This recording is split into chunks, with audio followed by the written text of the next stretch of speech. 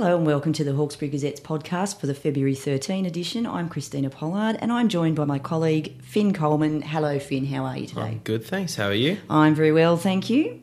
This is the second in our series of podcasts with 2019 state election candidates.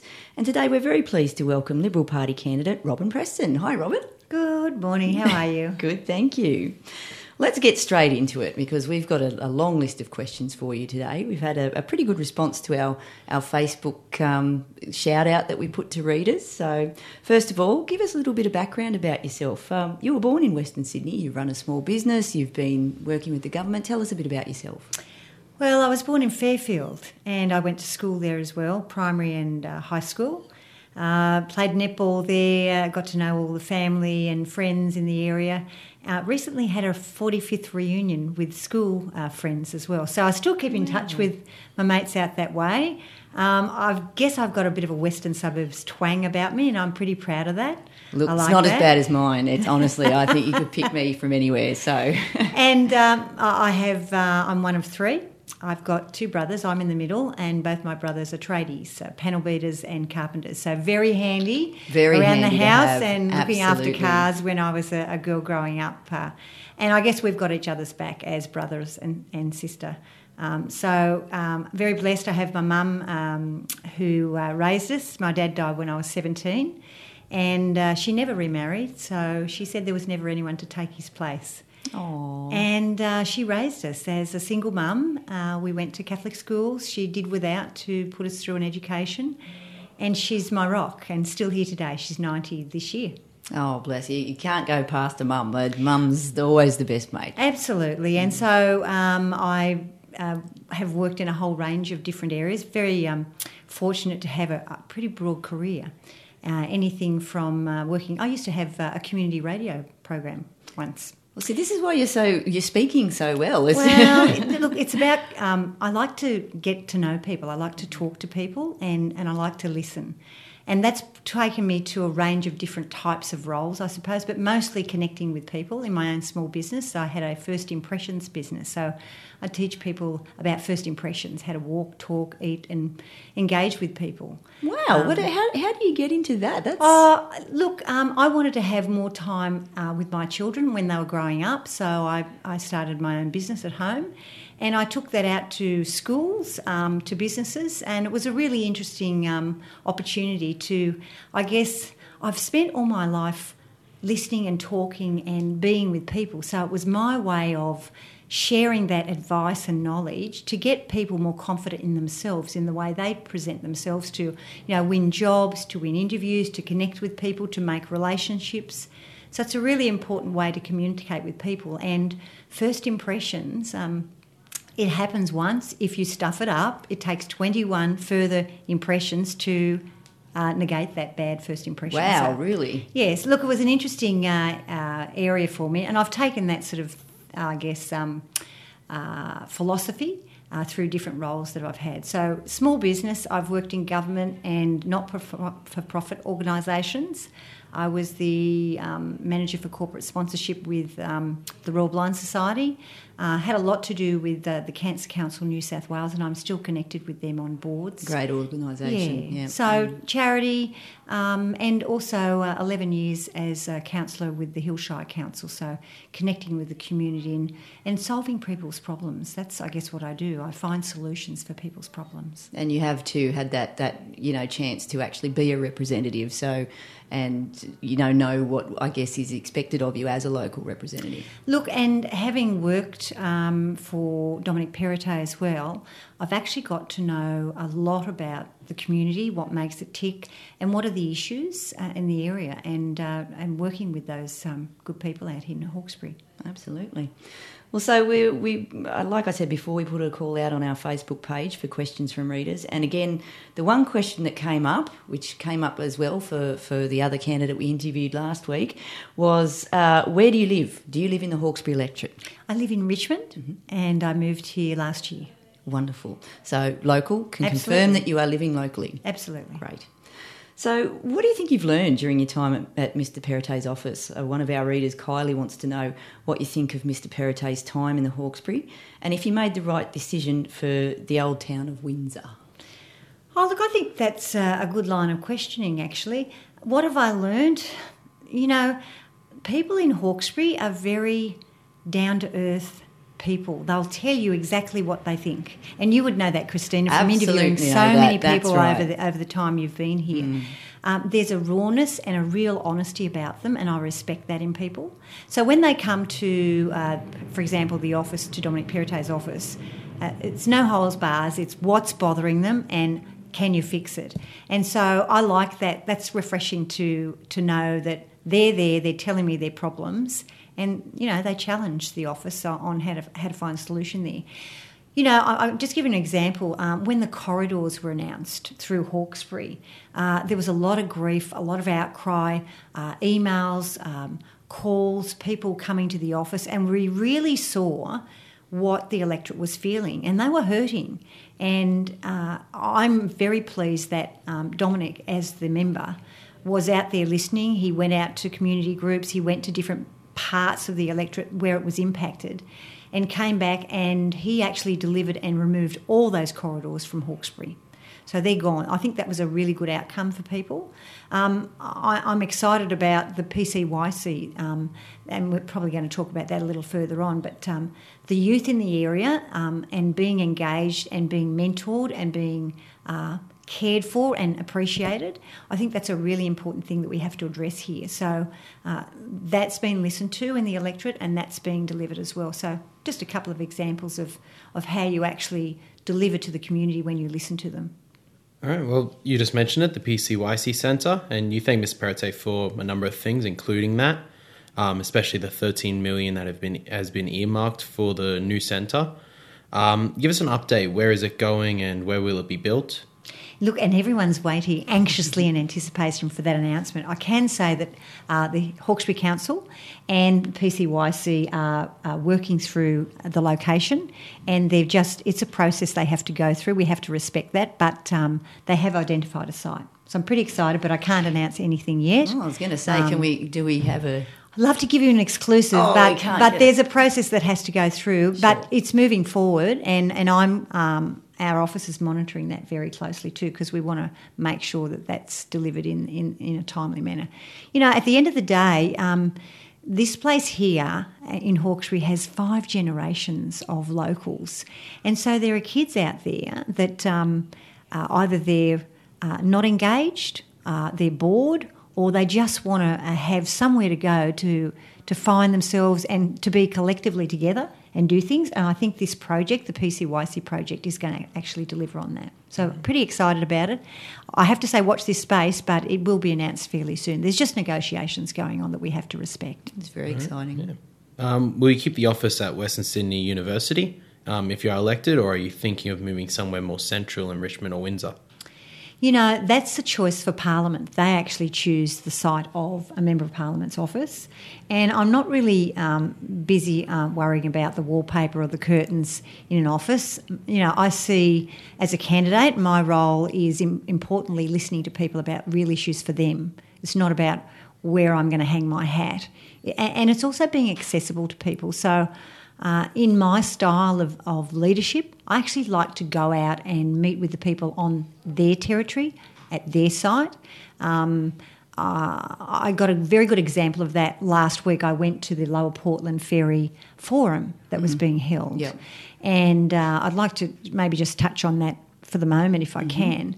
Unless you actually get out there and listen to the people, all of them collectively, you don't actually get a feel for what the problems are. And that's been one of my strengths as a councillor for 11 years in the Hillshire Council, actually understanding what's wrong by getting out there and walking around. So I've actually connected with some of the people who were in that meeting last week, and I said to them, look, take me for a ride. So let me look out at your problem from your eyes. So I'm actually going out on Sunday morning with some locals from both sides of the river, and we're going to drive around and just see how important it is to keep that Lower Portland Ferry operating. It's been operating since around about 1892, and councils have always funded that. I know the Hillshire Council has forecast for the next 10 years funding for that project. And every time it's come to council for a vote, I've always supported it, and I always will. Great. Well, I think that answers our question. I know that Karen, one of our readers, wanted to know if you supported the continuation of the Lower Portland Ferry. So, Karen, I hope that answers your question there. Let's move right along then. So you say when you were announcing that you were actually going, that you'd been pre-selected by the Liberal Party, you say you want to get even more things done for the community with better infrastructure, local services and transport. So what do you see as improvements you could bring to all three of these areas? Where are we lacking in infrastructure, local services and transport? Where do you see us lacking in those? Look, you've only got to drive around at about 3 o'clock after school hour down at Windsor. Absolutely. And you just see the queues of people patiently waiting to try and cross the bridge at Windsor. And also, look, I went out to Richmond, North Witram crossing out there, and I was taking photos of the traffic. I wanted to actually, see what was going on there. And I'm walking up and down. It was about 4:30, 5 o'clock at night at Richmond. And they said, "What are you doing?" And I said, "I'm actually taking photos. I want to see what, the traffic for myself." And they said, "Well, look, let's get a bridge happening, another bridge." And I said, "Well, actually, we've just allocated $25 million for the Third River crossing. Now, that's going to take some time, and we want to get community consultation on this. I don't want a suggested route put out there and then everyone has to scramble and say, no, don't put it there." So if I'm elected, I see my role as the advocate for the people here. I'd actually want to go out and talk to the locals before the bureaucrats go out there and just pit their brain. I mean, they're locals that cross that river every single day. They sit in the traffic, they pick their kids up, they come home from their day's work as a tradie, they want to get home faster, to sit down at the meal table and enjoy the family time. And they're being robbed of that at the moment. So let's look at the best possible route at that Third River crossing and where it should go. So nothing's locked in yet, but there's an opportunity for me to be that local voice for people, and I want to get out there and talk to them locally, stand around the areas, walk around the road areas, look at the best possible suggested areas there, and then let's encapsulate that and put it out on public exhibition and call for comment. Do we know how long that consultation period would go for? Is it a little bit too early to say just yet? Look, normally it's a 40-day period that they put it out on consultation. And I would encourage everyone to, people are already looking now. Some people already say, they come to me and say, look, I know where it should be. And I say, right, let's have a look at that. So nothing's locked in. There will be a decent period of consultation time. And I'm just mindful that there's Chinese whispers that go out there to say this is where the bridge... Nothing has been locked in yet. I want to make that very clear, and there's an opportunity for everyone out there to have a say. I think that once something gets going, particularly on social media, everybody tends to jump on it. There's an assumption. That's right. And can I just say nothing has been decided and we're open to public comment. Great, fantastic. So you've nominated health, aged care and respite services as 3 things you're going to work hard on. What specifically would you like to see delivered to the Hawkesbury area in terms of these 3 issues? I think particularly respite care, that's a really interesting I'm glad area. you actually earmarked that. Look, we have an ageing population in Hawkesbury. Absolutely. I don't know whether it's the water here, but people live longer. We're just also healthy, that's right. It must be. I don't know, but it's good, clean living. Yes. And so an important thing is to make sure people have that independence as they age. I know my mum is home at 90. She's doing her own shopping, cooking, cleaning. Yeah. She drives a car still. A lot of people prefer it too. They want that, and they don't want to be removed from their home that they've perhaps known for many, many decades. They've raised children there. They've lived there as a child themselves. It's home. There's history. And why shouldn't they have that independence, and a government should support them remaining there? So I think that's really important. As I talk to the elderly, respite is a real area that's lacking here. There are limited spaces for respite. So I think we need to look at how we do that.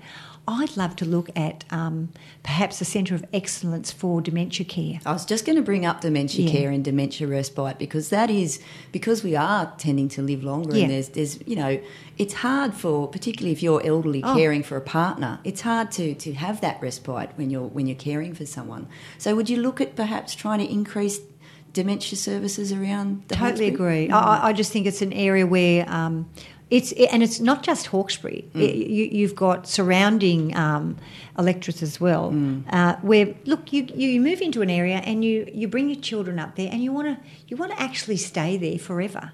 So I think it's important that we offer that independence and that help and support for carers in particular. I mean, our government can't do everything without the support of volunteers and carers. They play a very big role in the successful opportunities that people have to stay in their area. So I think we need to encourage that. I really like, that's an area that I'm very passionate about and I'd like to look further into. I think too, talking about the roles of carers and volunteers, at the end of the day, it's going to be, costing taxpayers less for people to stay in their homes where they want to stay, and be cared for, and perhaps set up a respite service rather than anything else. So it is an important service. I think so. And look, there are people that have elderly mums and dads and family, and for them it's a big issue as well, because they still want to be independent and work themselves, but they still feel a responsibility to care for their loved ones. So we have to help in that way as well. Absolutely. You say that you want to see our region's local character is respected.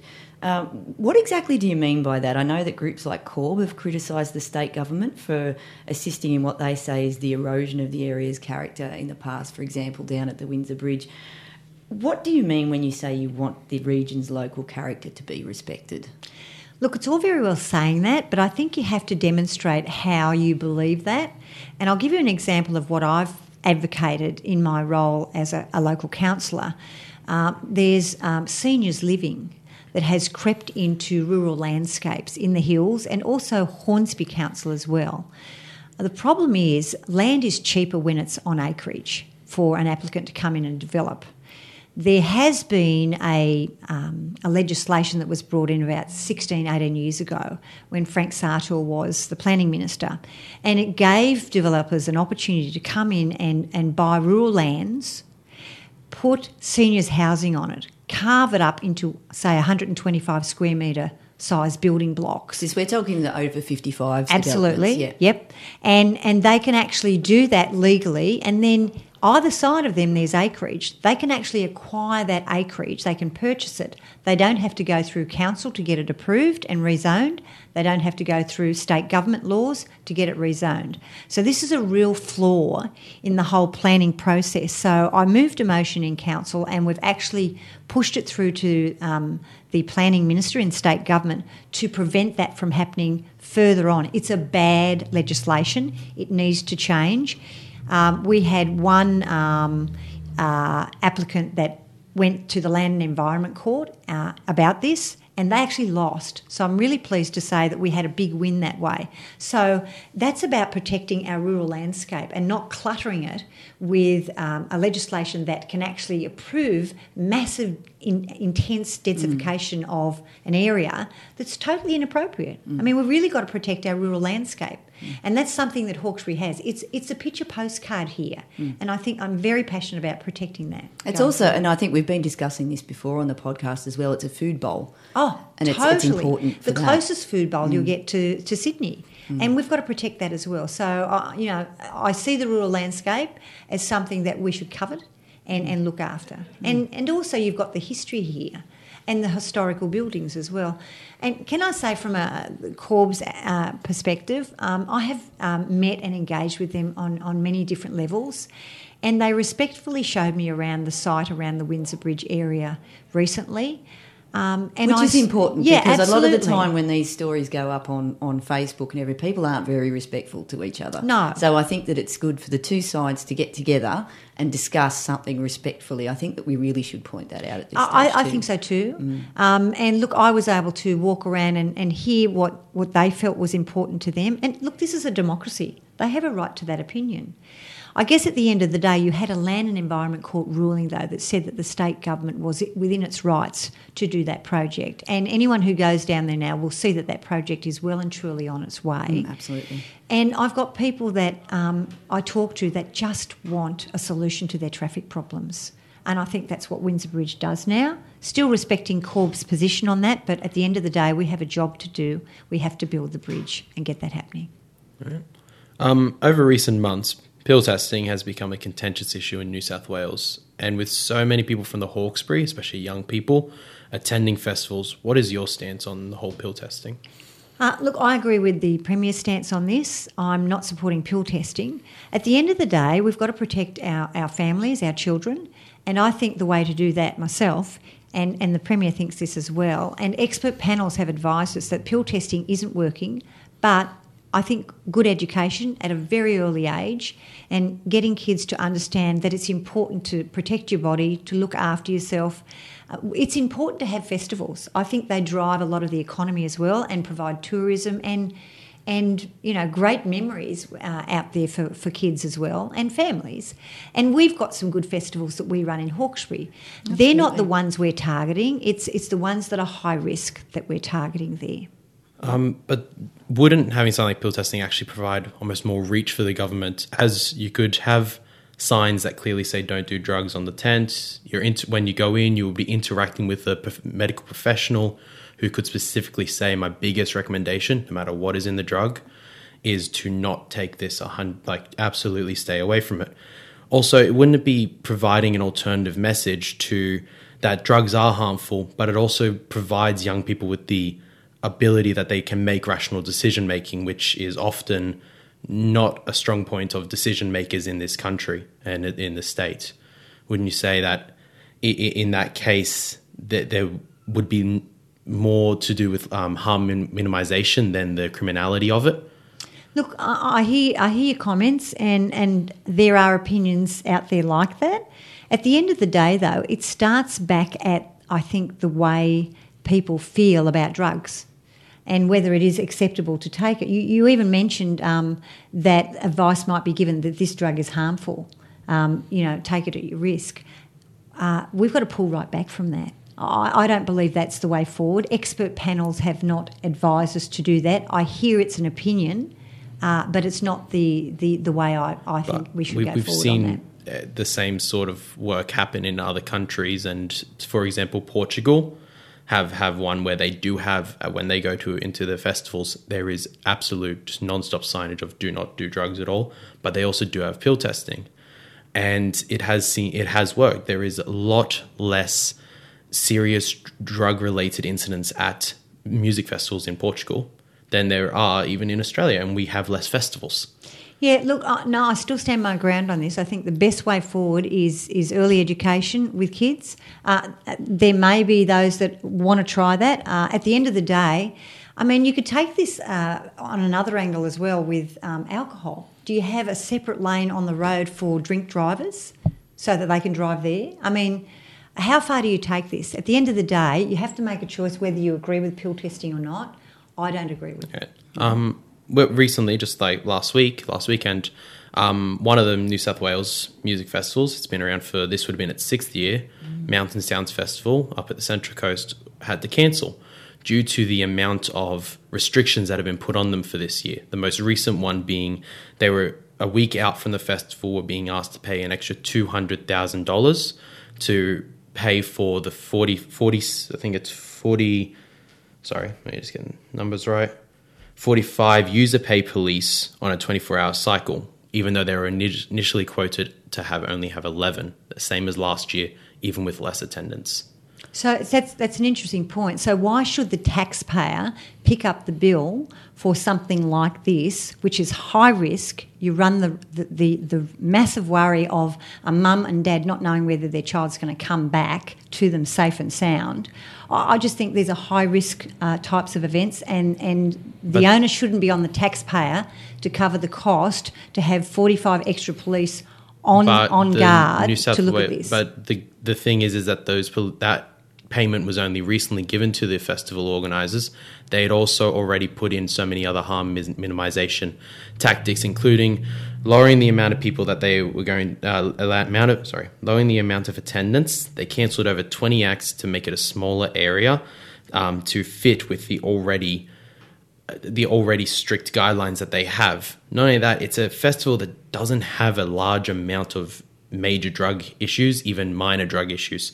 It had only 49 drug detections over 2 days of operation last year, which is 0.3 out of 16,000 attendance, 0.3% of their attendance. See, I've got to say, I have a zero tolerance to drugs. So I hear what you're saying, but you're not going to sway my opinion on that. No, but it's good that we're having this conversation. Yes, that's the biggest thing. Is I want it to be a conversation absolutely. over this is it. It should be a conversation. Yeah.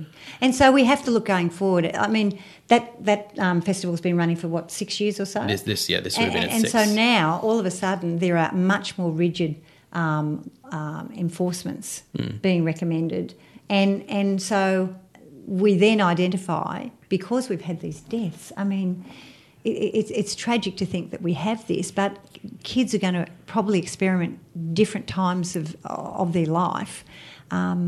We actually have to wind it right back and get kids to think very differently about what they do at these festivals.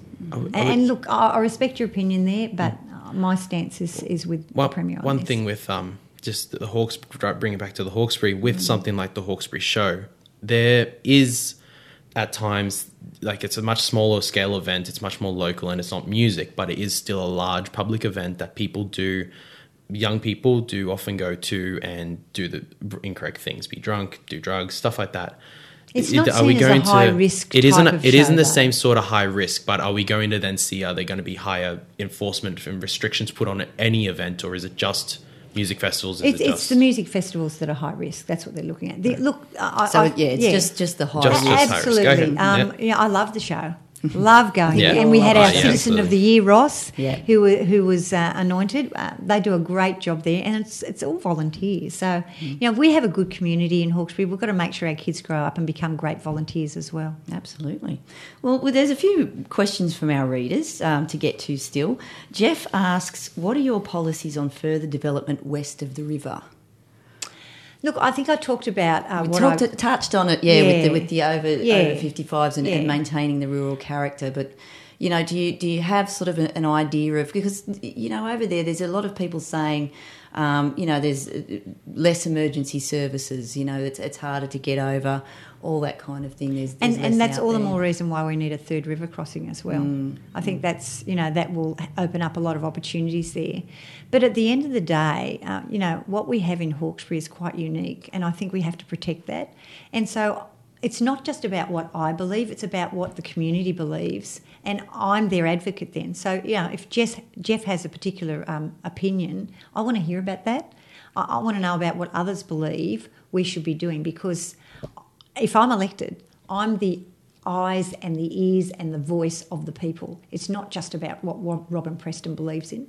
It's about what the community wants me as a whole to advocate for. And I'm very good at advocating for things I'm passionate about. He also asked if you supported the duplication of the North Richmond Bridge on Bells Line. I think that we've sort of touched on. I think we have. Yeah. And look, it's scary to say the duplication. That's a hard word. That's a hard word to say. But at the end of the day, we're going to get a third river crossing, and we don't know where it's going just yeah, yet. that's right. Yeah, absolutely. And I'd Okay. love Jeff's input on that too. Yeah, absolutely. I'd invite that. The Oakville Vineyard Action Group against the M9 has stated Hills Council was frustrated by the announcement that the M9 Outer Sydney Orbital was truncated at Richmond Road, and it stated the council was keen to lock in the future corridor. Do you plan to push through this corridor if you're the local member? Look, and I want to put on the record a correction there, because I actually moved a motion that it doesn't go through. We supported the state government stance and Dominic Perrottet's stance, so that's on the record. I said I think it was a road to nowhere, because there was nowhere else that it was identifying. It's not going to happen. It stops at Richmond Road. and that's it. It's a little bit like, if I can give an analogy, with the M7 starting and stopping at just outside of Norwest Boulevard. Yes. There is no plans to plough through Norwest Boulevard in future. You have to have an on and off ramp for these types of corridors and major infrastructure, and that's where it would start, at Richmond Road. So no plans at all. I want to make that very clear. Great. Well, I hope we've made that clear for that group. We touched on this as well last week on land acquisition and discussing things like the Bellsliner Road, Castlereagh connection. Our reader Jackie's pointed out a few problems with land acquisition legislation in New South Wales. She actually had a property in that corridor, and I'll just read a little bit of what she said. That's in the corridor that was announced. And That's was correct. removed. That's been now removed. Yep. She said, "We were stunned to find out that the government is able to gazette private land and effectively freeze that land for an indefinite period of time with no immediate necessity for them to purchase it. Under the current legislation, the owner of the gazetted land can only approach the government to buy under the hardship rules. However, there's no guarantee that they'll purchase your property."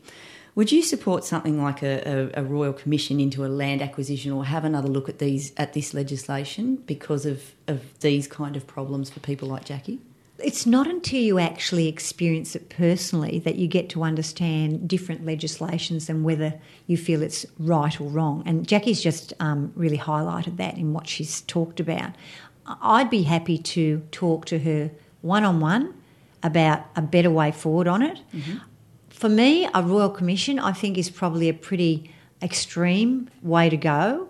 But, oftentimes it's on merit that you have to advocate for good outcomes. So I'd invite Jackie, if I was the successful candidate, to sit down with me and have a conversation on a way forward on improving. On how it can be improved. absolutely. Sure. But she's highlighted something that she feels is wrong. And I'm happy to sit down and listen to her further and push for something that's a better outcome and see if she's happy with it. Great.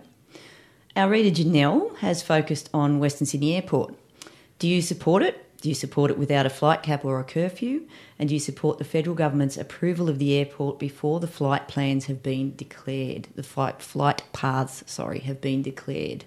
Where do you stand on those? Look, I'm pretty black and white on this, and that's Robin Preston. I have an opinion, and I can be swayed, I suppose, but generally it's what the community typically want.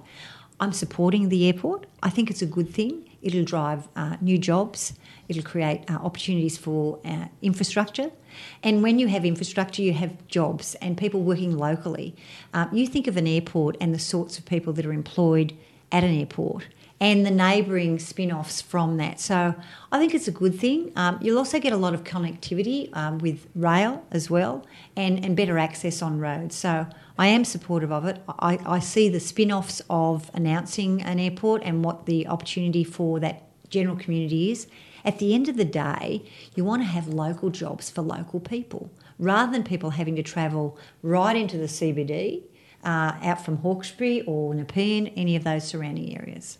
Well, what about the flight caps and curfews? Would you, if you were approached by members of the community saying they're worried about the fact that Badgerys will be 24/7, what would your view on that be? Would you be lobbying? I'd want to ask the questions on behalf of the people that are wanting to know that. Sure. Absolutely, because that's my role. If I was successful, I'm there for the people. I'm not there to dictate to them what's happening. It's about me asking questions on behalf of the community I represent. Mm-hmm. We've talked about the Karen wanted to know about the continual Lower Portland ferry service. So we've talked about that. Yeah. But Michael wants to know what you can do to restore respect for the political system in New South Wales. Which is an interesting question. Yeah. Look, it's about being more of who I am. In my current role for 11 years on council, I've actually gained the respect of the constituents I look after there. In the last two council elections, the ward that I represent got 70.71% and 70.65% respectively of the vote. Now, you don't get that unless you earn the respect of the people that you represent. And I work mighty hard for my people out there. They're 20% of the Greater Hawkesbury State electorate seat as well. So I've already got that representation there. You know, that's why I go out to the community meetings. That's why I go to the Progress Association meetings. I was at one on Monday night. I'm everywhere that I should be, and that's what a local member should be. It's important to be out there and engage with the community. I'm chair of the Bushfire Management Committee, so I deal a lot with the Rural Fire Service as well. Have the greatest respect for those volunteers. So it's about doing your job and earning that respect from people. And I think I've earned that over the last 11 years, and I want to take that experience and knowledge into this role at a state level.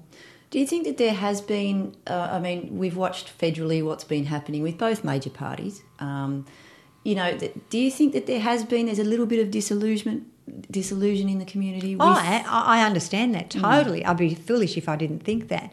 And, you know, you have to learn from that. You have to learn from other people's mistakes.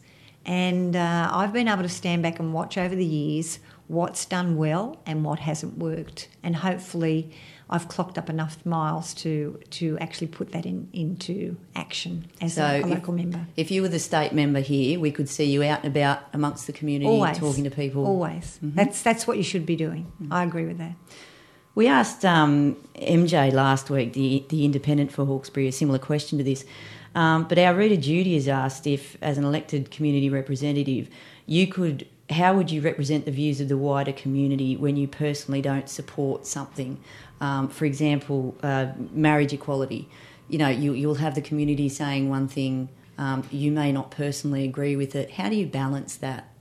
Look, I didn't support the same-sex marriage vote. I'm upfront with that. But this is a democracy that we live in, and I respect the outcome of that vote. And that's how it is. So that's fine. I mean, some of my best friends are gay. I don't draw a line in the sand. I'm there to represent everybody, all walks of life in the community, no matter who they are. They have a right to come to their local member and feel as though they can trust the opportunity to talk to them openly about an issue, and that they know that they'll champion it for them. And can I just say, having worked in the Hawkesbury electorate office, you get to engage with different ministers and understand Parliament and how it works as well. And I think that's a real advantage over any other candidate, that I do understand the machinations and how things work. How the wheels turn. So I would sit down with a constituent and I would talk to them about, okay, this is a way forward. This is how we might make a ministerial representation, knowing that it will take, and I step them through the process. Can I give you an example with Ebenezer Public School and the lollipop supervisor that we've been advocating for?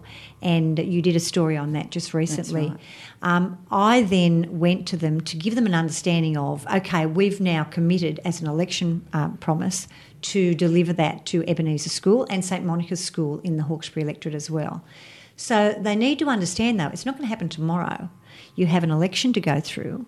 There's a budget that's announced in June. And then from there, it's a matter of recruiting, going through police records checks for successful people as well. And as I stepped them through that process, they understood that that lollipop supervisor for Ebenezer Public School would probably be there in term 3 of this year. So let's just clarify, you actually helped lobby the school get changes to the legislation which stated that at certain times you must have this many cars. It was ridiculous. So basically the good change was that these two schools now fit in within the legislation. Yes. So that they can actually, in the future, get a lollipop person to... Yeah. And the criteria was silly in that it said, you have to have, say, 30 crossings of children one way and then the other way as well, unsupervised. So put it this way, if a bus pulls over on one side of the road going that way and drops off, they cross over to the school.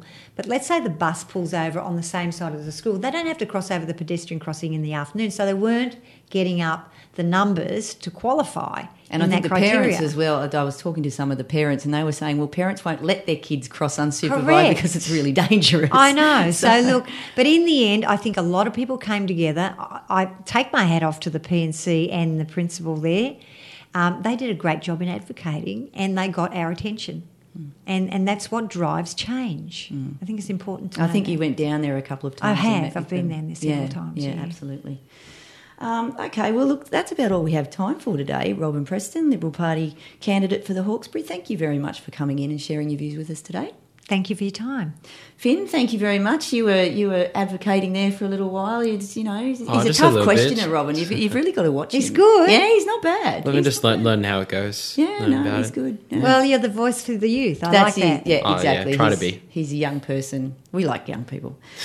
Okay, well, thank you very much for joining us today. We'll be back next week, and we'll be speaking with Labor Party candidate Peter Reynolds next week. Thank you very much, and we'll talk to you soon.